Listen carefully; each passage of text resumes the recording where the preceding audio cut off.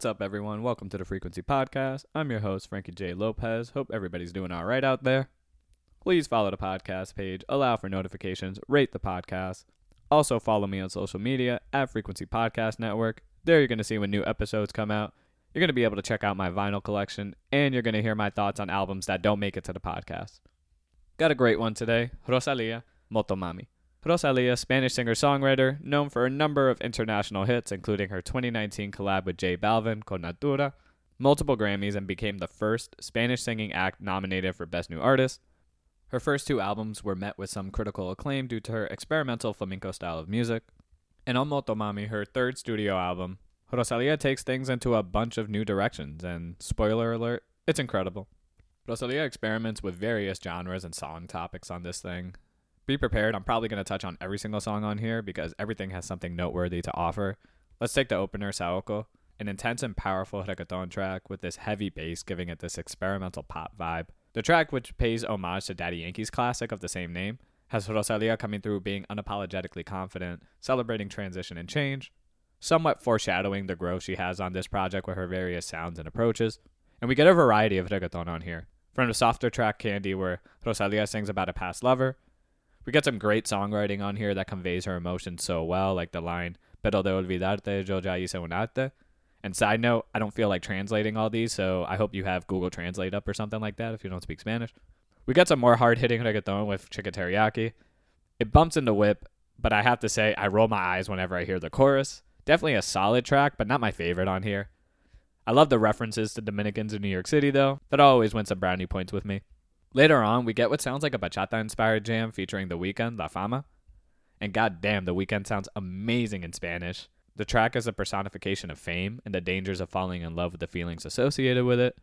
The hook is fantastic. Both artists deliver it perfectly.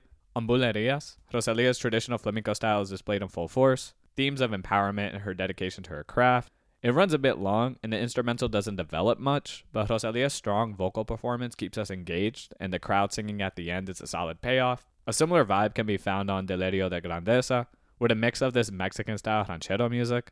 The Latin horns on here are so tastefully done, and Rosalia's strong vocals work so well against them.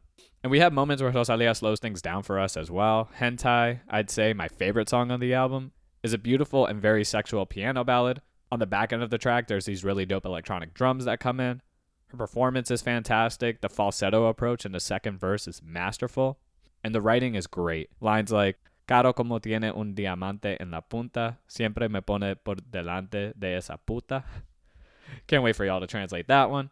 Then we have G3 and 15, dedicated to Rosalia's nephew, who she spends a lot of time away from. She expresses her regret of being away from him and not knowing him as well as she would like to. It drags on a little for me, but lovely nonetheless.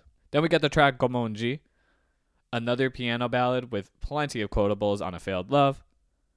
The songwriting in the chorus is great. Que pena cuando quieres algo, pero Dios tiene otro planes para ti. No me enamoro de nadie, jurado como un G. Ni escribo canciones de amor, pero en este me doblo por ti. And outside of these slower moments, we even get Rosalia digging into some experimental pop genres. On Cute, we get this instrumental that sounds like something Arco would be doing, and it's right up my fucking alley. There's very little not to like on this album, but if I had to nitpick a bit, the title track Motomami is way too short and doesn't really get a chance to make an impression on me. That's unfortunate because I found her flow to be pretty interesting on there. And also, I hate to say it because it's the only track with a Dominican feature on it, but La Combi Versace featuring Tokisha is pretty uneventful topically and instrumentally. Interestingly, its generic nature makes it stick out in comparison to the rest of the album. But that's fine, honestly, because directly after that, we get this fantastic closer, Sakura. The Sakura flower is a symbol of beauty in Japan, but also symbolizes the fleeting nature of life. Rosalia on this live performance appreciates the beauty of her career, even though one day she will move on and not forever be this pop star she currently is. It's a beautiful ending to this fantastic album. And to wrap it up, what more can I say? From front to back, we have strong songwriting, strong vocals, varying instrumentals that will never lose your attention. I say Rosalia came through with the Album of the Year contender for sure. This one's a 9 for me. Those are my thoughts. Do you agree? Do you think I'm crazy? DM me on Insta and let me know. Also, let me know what you'd like me to review next. Until then, I'll see y'all later.